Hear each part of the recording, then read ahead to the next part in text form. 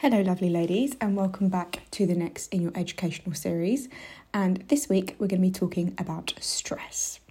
So, stress is most commonly described as physical, mental or emotional strain or tension. It's basically when the demands placed upon the individual kind of exceeds their resources at that current time in that current situation to deal with it. It's not just about what we experience at work, but we can experience physical stress on the body too. So exercise, for example, is a form of stress on the body. In short bursts, it can be quite beneficial as it's a way to get something done in order to meet a deadline or avoid danger. This is known as acute stress, but when it lasts a long time, it can harm health, and this is called chronic stress. So, when we are stressed, we enter fight or flight mode.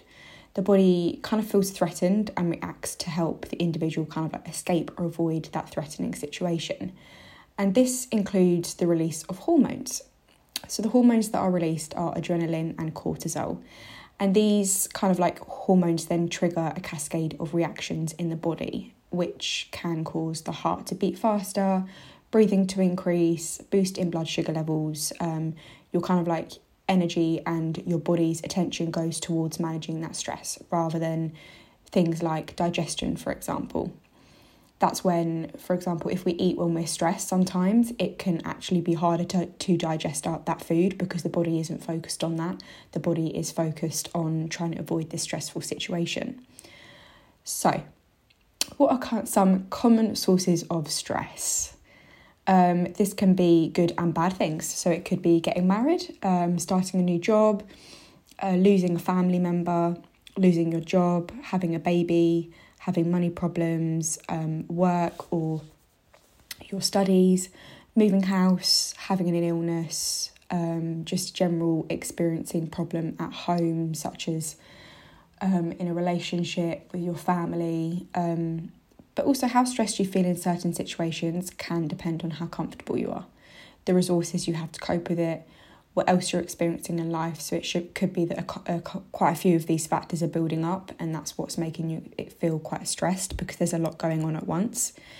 It could also depend on your past experiences and the support that you have from others. So sometimes if we feel really supported in a certain situation, that can help to kind of like reduce that stress. So, some signs that stress is kind of affecting you. This can include differences in digestion, so it could be diarrhea or constipation. You could be feeling quite forgetful, frequent aches and pains, headaches, lack of energy or struggling to kind of like stay focused, sexual problems. You could have a bit of a decreased libido, meaning that you're not really feeling in the mood for sex as much.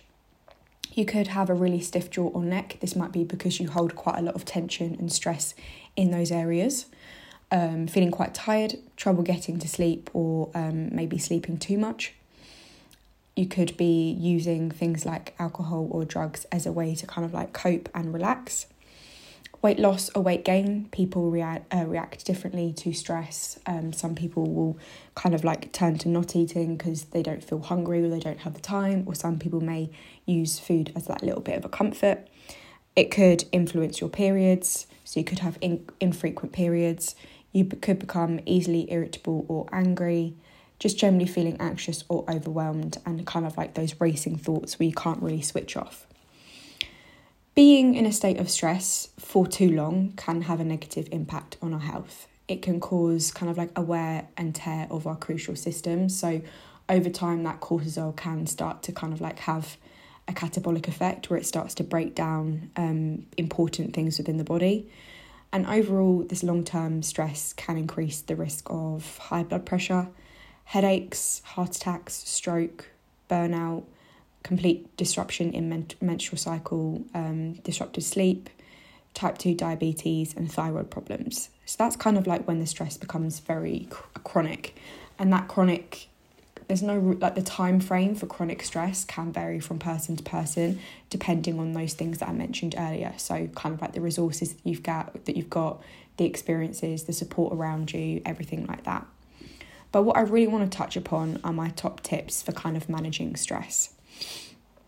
So, exercise. So working out regularly is one of the best ways to relax your mind and body. But also there is a limit to how much exercise you probably should do, because like I said, exercise is also a form of stress on the body. So you want to make sure that if you're kind of new to exercise, kind of thinking around those 3 days a week. If you're quite experienced, then maybe 4 to 5 kind of days a week. But you want to make sure that you're still getting in those rest days, because your body needs time to recover from the exercise as well. Of course, this exercise could literally just be going for a walk, which is always going to be such a great way to relax the mind and the body, putting on some music or a podcast, or just being present in nature. But if your exercise is running or weightlifting, for example, you do want to make sure you are taking those rest days. Another top tip, connect with others. Talk to others about how you're feeling. It's nice. It is literally a shared problem. It just makes it feel a lot easier to manage. And they might also have some really great ideas and really good tips to help you kind of deal with the problem. Also, the energy of others can be infectious. So you can spend time with those other positive energy, because you then might get that positivity from them as well. Take some personal time. Spend time doing what you actually enjoy, and notice any thoughts that come up. Kind of write them down and think about how you can work on those thoughts, or whether those thoughts are actually true. Work smarter, not harder. This is a really interesting one. So prioritise what you need to do, and then actually take a step back to see the wider picture. Make sure you're taking breaks in your work as well. If you're constantly trying to like chug through a really big portion of work all at once, it may not be your best work, and it may actually make you feel quite stressed.